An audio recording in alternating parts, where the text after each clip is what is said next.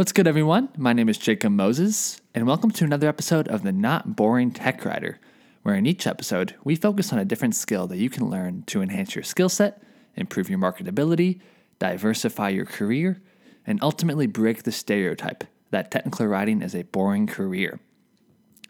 This episode's skill: using cognitive science to make your technical writing more interesting, or as I like to call it, not boring. As a technical writer, what does it mean to make your writing more interesting? It's a question you perhaps have never pondered, and understandably so. You spend your time ensuring that your docs are correct and easy to understand for users, not so much that the work is interesting to read. It's a comfortable approach to technical writing that's easy to get stuck in. However, it's to the detriment of our work. Enter Anne Janzer, this episode's guest and author of, several great books, but as we'll highlight today, Writing to be Understood: What Works and Why. In her book, Anne discovered the essential techniques to making nonfiction writing more interesting for readers, including how to use analogies effectively to illustrate unseen concepts, how to appeal to readers' innate curiosity, and how to balance humility with credibility. In this episode, Anne takes her research on making nonfiction writing more interesting and shifts the focus to how technical writers can apply the concepts as well. We discuss where technical writers may currently miss the mark in their writing, how technical writers can use cognitive science to make their writing more interesting, and small steps technical writers can take today to start applying these concepts. And as always, big shout out to Knowledge Owl, a wonderful knowledge-based software for supporting the Not Boring Tech Writer. And I hope you all enjoyed this episode.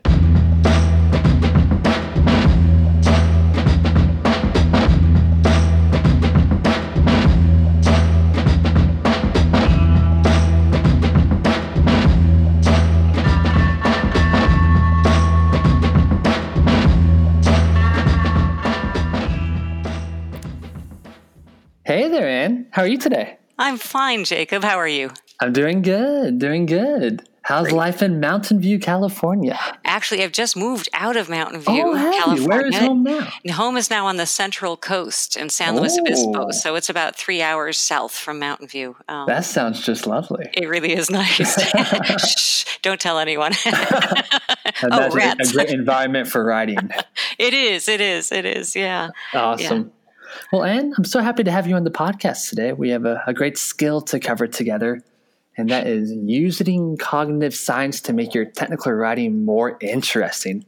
Yes. And I imagine this is a topic that a lot of our listeners are frequently thinking about, because maybe if they're not writing about the most interesting subject, whether it's, how to use an API or how to perform a certain task within a software program, they still have to make their writing engaging and interesting enough for readers to actually want to read through it and get the outcomes that they're looking for. And as we'll talk more about today, I know you recently released a book on this subject called Writing to be Understood: What Works and Why. Yes. Yeah. And to get us started, I'd love to start by talking about the inspiration behind your book. What did you notice in nonfiction writing that inspired you to write this? Well, a couple things. One of the things that I noticed is that there are certain authors, and I'm sure this is true of everyone, that almost anything they write, I know that I'll pick up and enjoy reading. Yeah. Whereas sometimes you go into the bookstore and you get something like, "Oh, what a cool topic," and you pick it up and it's like, okay, it didn't hold my interest. So that was one of the nubs of what it really took me through, and then that clashed into another inciting incident here for this book, which was that I was living and working in Silicon Valley. And I was chatting with a friend about my next book, and she said, "Anne, there are so many people who write about technology, and just don't do a good job of explaining it to the rest of the world. So just do something about that." So actually, it was really technical writers and technology writers that I was thinking about when I set off on this journey for this book. But then it kind of grew as I kept diving into the cognitive science, and I looked at so many of the challenges that technical writers face are the same challenges that medical writers face and science writers face, and then even your favorite nonfiction authors face. We are all dealing with the same sets of issues. That's exactly right, Anne. And so initially the tech writer, may not understand how this book relates to them. It says nonfiction writing. make the writing more interesting. Maybe they think that's not my job. I'm supposed to be clear, concise, just get right to the point. Yep. Let's talk a little bit about how this relates to technical writing. I think about back whenever I was getting my undergrad in technical writing, I learned how to make my writing clear, how to make it readable, but instructors never really talked about how to make it interesting, how to actually make an engaging piece for the reader. Why do you think that is? Well, I think that we are so focused on the one half of the problem, which is, we have to learn these, we work in tech, we have to learn these complex systems, right? Yeah. And then we have to, our job is absolutely to be clear, especially if you're writing something procedural. You need to get out of the way. For example, if I need to ever use one of those defibrillators that are hanging on the wall in the gym on someone, I don't want a lot of wordy, right? I don't want a story. I just want like step That's one, step right. two, step three, right? So it really depends on context. But that said, even if you're writing documentation that is fairly procedural in nature, there is often a component of it in which you need to teach something. It's not just step 1, 2, 3, but why? You want someone to learn how this thing works so that they can then become expert in it themselves. So there's teaching. There's also just if you're trying to explain a process that is long, if someone's going to be working on this for a while, it's not a 1, 2, 3 thing. You actually need to hold their attention long enough that they're going to have success with that process. I think we serve as technical writers serve the business who's paying your check, of course, right? Right. Yeah. But you also have this other person that you serve, and that is the reader. You have a responsibility to them that they understand. So it's not just how well you explain, but it's how well they understand. And they only understand if they actually read what you've written. Yeah, that's exactly right. And I appreciate you mentioning the long form content whenever it's going to be a grind for the reader. Of course, they want to get that kind of outcome, whether it's achieving the certificate or getting that deep dive into a new subject. But if it's just a wall of text or just a numerical list, that's not very interesting. And I think about Tom Johnson, who has the phenomenal tech writing blog called I'd Rather Be Writing. He recently wrote a post where it comes to these more long form pieces, give the reader a sense of accomplishment throughout. Yes. Like, hey, after that first section, whether it's just a gold star or maybe just a little mini quiz to say, hey, like you're making some great progress. And I imagine that's more interesting for the writer to put together, but also more empowering for the reader as well. Yes. Yeah, absolutely. I mean, this really all comes down to trying to have some cognitive empathy with what the reader's going through. Right? Yeah. Trying to take their perspective. And I love that the first episode of this podcast was about empathy, because that is, if you don't care about anything else about cognitive science, just think about being empathetic with your reader, and that will make you a better writer. There's just that right there. That's right. And listeners, if you haven't caught that episode yet, that was episode 1, as Anne mentioned, with Dr. Chris Lamb. He's a professor over at UNT. We talked about how the tech writer can apply empathy to their tech writing. So taking more of a design thinking approach, just sitting down with the user, or maybe giving them a call if you don't have the luxury of being with them, and just saying, how can we make this particular piece of software more useful for you? What are you looking to get out of it? And and you write about a lot about that in your book, which we'll get to dive into more here in a bit. I want to take a shift to talk about where uninteresting tech marketing or tech writing, misses the mark. What are your thoughts on that, Anne? So, where we miss the mark, I think is often that we are so enamored with what we're doing. If you go to work every day, and if the people are loving what you're doing, what you're building, you get excited about it. You become immersed in it. You learn to speak the language of it. And often as a technical writer, you may feel like you need to earn your place at the table by speaking the speak, right? By being really expert. It's like, look at me. I have mastered all the complexities. I can ask those deep questions. I can dig deep, and I understand it. And so we surround ourselves with people speaking the same language, thinking about the same things, and we just kind of forget that this stuff that now comes easily to us because we are immersed in it does not come easily. Even the words we use don't come easily. The acronyms we use, that other people just have to think harder about them, and that's going to slow them down, and it's going to tire them out a little bit mentally. So that's one of the ways. It's not that we are being thoughtless. We're just excited about what we're doing, and we're surrounded with people who are excited about what they're doing, and we're being human. But we're kind of forgetting about that other person that we're serving. And thinking back to your time working as a tech marketing writer, were there any strategies that you adopted to build this empathy with the reader, understand the kind of work that he or she is looking for? Any tips you can share with listeners? I think that the most powerful, and so this was, there's probably eye tracking stuff and things you can do now, right? Let me just say, if you're writing for online, there's a whole bunch of tools I think that you can use to see where people are, bailing out of your page or things like that. But I think that for me, I remember the aha moments for me were always when I went to a trade show or a conference, and I stood in the booth and I talked to people as they came by, and I listened to the stories they were telling each other. I'm like, oh my gosh, you're kidding me, right? I had no idea that was going on, right? So I would just kind of listen in on the conversations around me, immersing myself a little bit. My first job was with a database backup and recovery software. This is a long time ago. My first, well, not my first job, but one of my first ones. And I was go to the shows, and I'd listen to all these database administrators talk, and I'd learn about what they joked about and what they laughed about and what they, what the stories, the war stories they told. That was really enlightening. So that the more that you understand your target reader, the closer you can get to them in a sense, that the more effective you can be. I love that, Anne.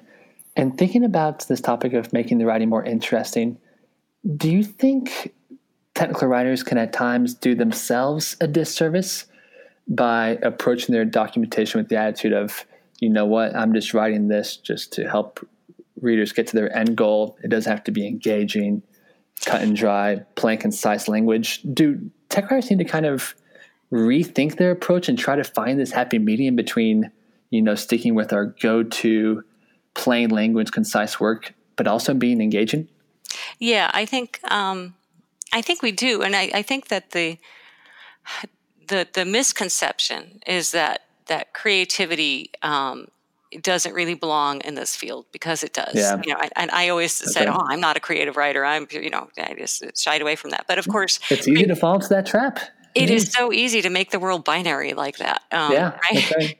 But creativity in the technical writing concept might be coming up with the perfect metaphor to explain an abstract concept, right? I mean, or creativity might be, one of the ways that you can make your writing more interesting is to plug in an unexpected example. I mean, sometimes where you're, giving a screenshot with an example, you can choose something that is just out of left field, and you catch people's attention. You just give them something that is unexpected. It makes, little neurons fire somewhere in their brain that were just kind of snoozing. And say, oh, that was not in my expected pattern. What are you talking about? Right?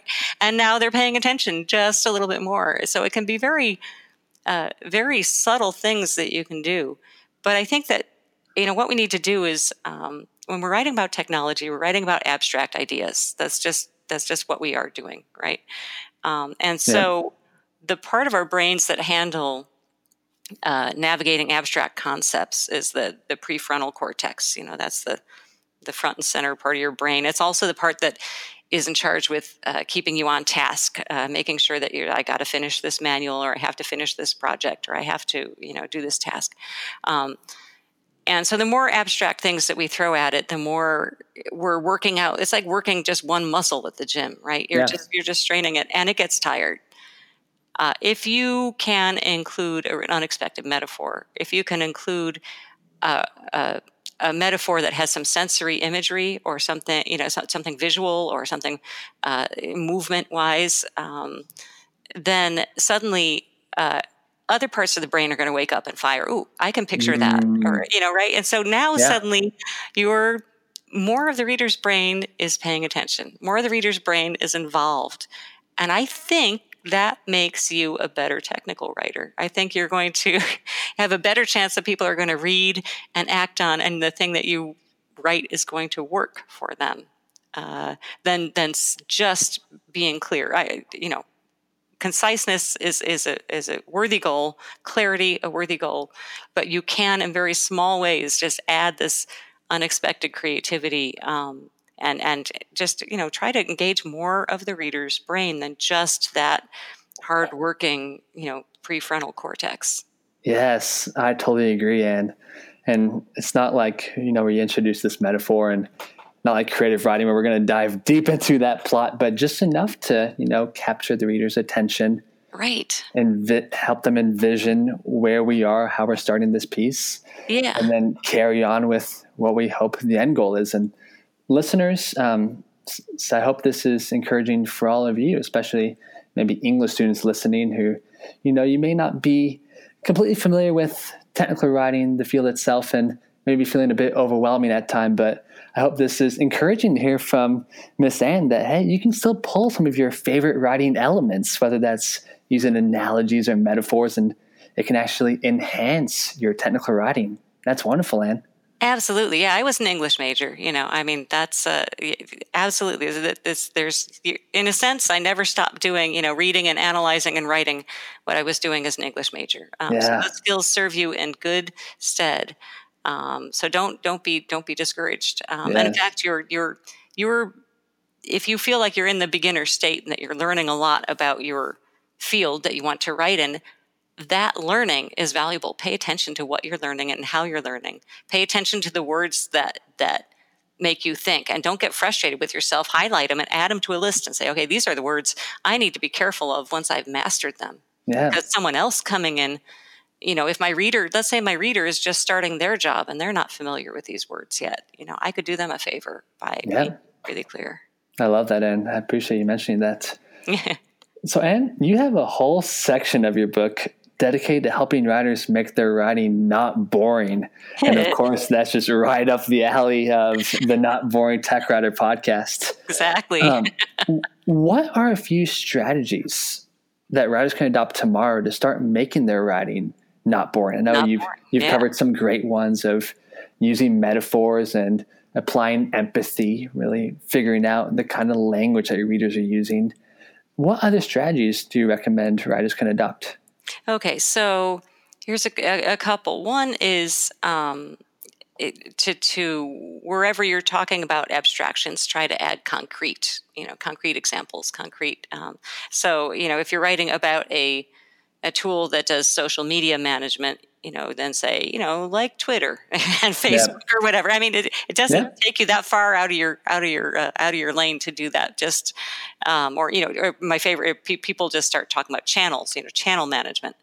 So not just social media. So channel, for example, text or email or something. I mean, just give a little clarification of something concrete.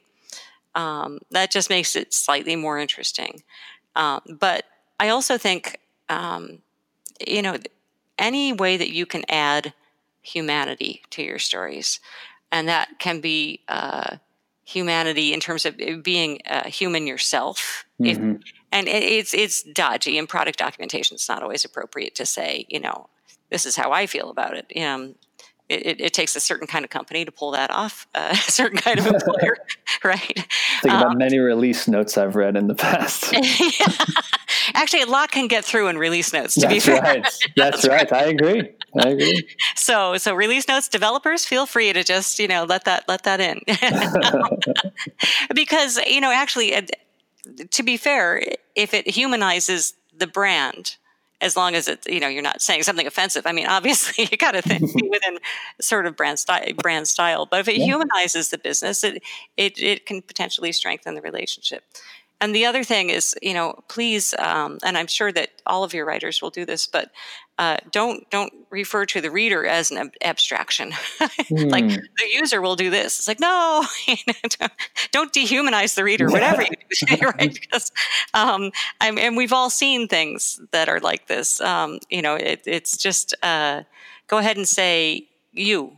As long as that's within your company's style guide, and if it isn't, you should make a strong case for it being there, because if you think about it as a reader, if I'm picking up and reading something, I don't care about this role and that role, but I care about me. So if you start writing, you to me, I'm like, oh, I care about myself. I got to pay attention. That's just another way to sort of make it more human. So wherever you can add humanity, and that does mean actually when you're using abstract concepts like users or roles or I don't know. Just be careful with abstractions that involve people. If you're going to say users, then say, for example, a thus and such person at a thus and such company. I mean, you could use roles or something, but make it more personal, because ultimately we are all people.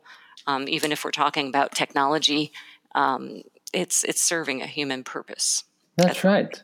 Yeah. And I've noticed, and I just most of the time just need to trust my gut. At times, because I'm not naturally very technical. Like I started off wanting to pursue an English major. I later fell into technical communication. So as I started to learn more about how to be a tech writer, I started falling into those traps of wanting to be overly technical. Yeah. But really just, being yourself, finding an appropriate voice that aligns with your employer, and then letting that shine in your documentation. It's a fine approach. Yes. Yeah, definitely. I mean, it's hard to do because, like you said, there's this sense that we want to fit in with the people around us. Mm-hmm. If we're sitting in a room full of developers, we almost need to speak two languages. Yeah. We speak the language of the developers, and then we need to shut that off and speak the language of the people that we are writing for. And it's tricky. It's tricky because we've had guests in the past talk about the best way to work with subject matter experts. And like you said, they need to flip that switch and, hey, now I'm talking like a developer. And then I get the information I need and I go back and now I need to talk like a user. Yeah. And it's a hard skill. Ben, you've shared some wonderful tips with us with how we can make it happen. Yeah, and part of it is simply being aware of the fact that you need to do that. Because you're writing something, and if you're new to the job, it's like, I want to stuff this full of things so that my boss knows I've totally internally nailed this thing, right? And I was working with a woman who was new to a job in a new field, and it was in the HR field, and she showed me something she was written, and it was just filled with HR speak, but the problem was it was for candidates, not for HR people. And I think that she was just trying to say, look, I totally get it. I belong here now. Because language is belonging, right? Language is a way that we signal belonging in a group. So for her, I just said, why don't you picture someone that you're just going to explain this to who is not in your field. And she pictured her, she had a teenage daughter, high school daughter, very smart, probably wouldn't handle being spoken down to, or right, because high school students don't cut you a lot of slack. You got to get to the point, but not at all familiar with HR terms. And what she came back with was so natural, so warm, and so to the point. It's like, wow, okay, so you just got to picture the right person when you're writing, and forget about your coworkers who are sitting all around you for a while, and picture someone entirely different. It's a challenge. I mean, it's a constant challenge, which is why it comes back to this empathy, the issue of empathizing with your reader. Yep, that's exactly right, Anne. And Anne, a few moments ago, you mentioned style guides. Yeah. Say a solo tech writer in his or her company is listening to this podcast. Their boss has said, hey, we expect to bring on a few more tech writers here in the coming months. Yep. And the listener is inspired by this to ensure that, hey, as we bring in new tech writers, I'm going to ensure that they understand that, yes, while we do have a technical approach to our work, it's still human. It still needs to be written with the foundation of empathy. Yeah. For a listener who wants to inspire their peers to adopt this approach, what suggestions do you have for them? I think, first of all, I am a big fan of style guides, not long, multi-page, things, but I think that a style guide is going to save you trouble, even if you are the only writer, because the thing about a style guide is you get to hash out and argue about all of these topics just once, and then it goes in the style guide. So if someone else comes up and they're like, you know what, we should never use an abbreviation or a contraction because it's too informal. You can say, well, our style guide is this, right? Yeah. It's an authority. Because I've actually had people say, "Oh no, we can't use the contractions. Don't say don't. It has to be do not." Like, really, really? So a style guide, you get to just, argue these things out once, and then your review processes will be so much simpler, because if someone comes back with a stylistic difference, you can say, "Oh, well, when we revisit the style guide next quarter, we'll look at that." Right? So the style guide is your friend. And I think what you need to do is, so this is your chance to make a case for what you want the brand voice to sound like. Yeah. And one way to do this, I think, is to just come up with 2 or 3 adjectives that that personify the brand feeling, and it's going to be different at every company. I was working for a while with, I don't know what they were, but I worked with VMware, and they clearly had a certain authoritative, but like an authority, not authoritative, authority, and they're trying to be a high level partner. And then I was working with Box, and they were very kind of cutting edge, but younger. And, it was really interesting. You could just sort of pick. Box actually had a great and very entertaining style guide that was sort of do this, don't do this. And they just gave a couple really good examples of what they felt. And they're like, easy on the out of the box jokes. We've done all, I love it. So they wrote the style guide in the style that they wanted their corporate communications to have. And then they could give it to anyone who worked with the company, and you could write, and it would sound like the Box brand. Because it was, it's worth doing it. It's worth choosing a few adjectives, and then making a few calls on the things that people are always going to argue about. Like, do you use you? Do you say we? Do individuals get to be named in the corporate blog, or is it always the voice of the brand? Do you use the Oxford comma or not? A few of those things. Yeah. Just put them all out there, argue them out, and then you're done for a while. That's right. Yeah. Well, Anne, I appreciate being on the podcast. You shared some wonderful examples with us about how we can make our writing more interesting. I know I'm particularly inspired. I know I'm not working in tech anymore, but I'm working for a company that writes a lot about public policy, and it can get really technical at times. And sometimes I've struggled with, how can I make this sound interesting? And you shared some wonderful tips that I know I'm going to apply to my own work. Good. Do you have any examples of not boring documentation that comes to mind, so readers can go and see some real life examples? I know you mentioned Box. Any other examples where listeners can go check out some good, not boring docs? Not boring. Yeah. So, I go to, if you want to look at so lately I've been doing a lot of book publishing things. So some of my examples come from that world, right? There's a company called Vellum, which has software for making ebooks. And Awesome. And then it gives you then in the knowledge base the instructions for how to take these ebooks that you've formatted with them and upload them to each individual vendor, iTunes and things. So you got a bunch of people who are maybe, a lot of them are going to be fiction writers and stuff, not necessarily super technically savvy, and you're asking them to navigate all of these different, right? So I'm thinking, let's see, I remember that they did a really clear and wonderful job of doing this. It's all in an online knowledge base. But you can go click through, and they just do, again, it's super clear, a lot of white space, do this step, screen image, but again, a very approachable tone and style, and very, I think they're very reassuring. Somehow that comes through, because again, think about the author at this point. They're really nervous if they're self-pubbing and they're putting up a book on Amazon or sending a book to iTunes. It can be nerve-wracking. At one point, they want to let you know, it's going to could take a little while, and then a little coffee cup icon. Just right, those little things that just made it just that much more friendly, that much more approachable. So I thought they did a really great job with that. It's a Mac software thing. And how do you spell that? I'm going to make sure I include that in the show notes for listeners. Vellum is the name of the software, but I think their website has something else added to it. I have to look at what that is. But just go through and just take a look at it. It's just because it is an inherently Vellum.pub, I guess, is their site. Vellum.pub. It's an inherently complicated thing to upload your books. They have it just, task by task. What do you do? Here's how you upload it to Amazon. Here's how you upload it to this. Here's how you test it. But somehow it didn't seem overwhelming. So I thought that's an exceptional job of documenting a hairy process.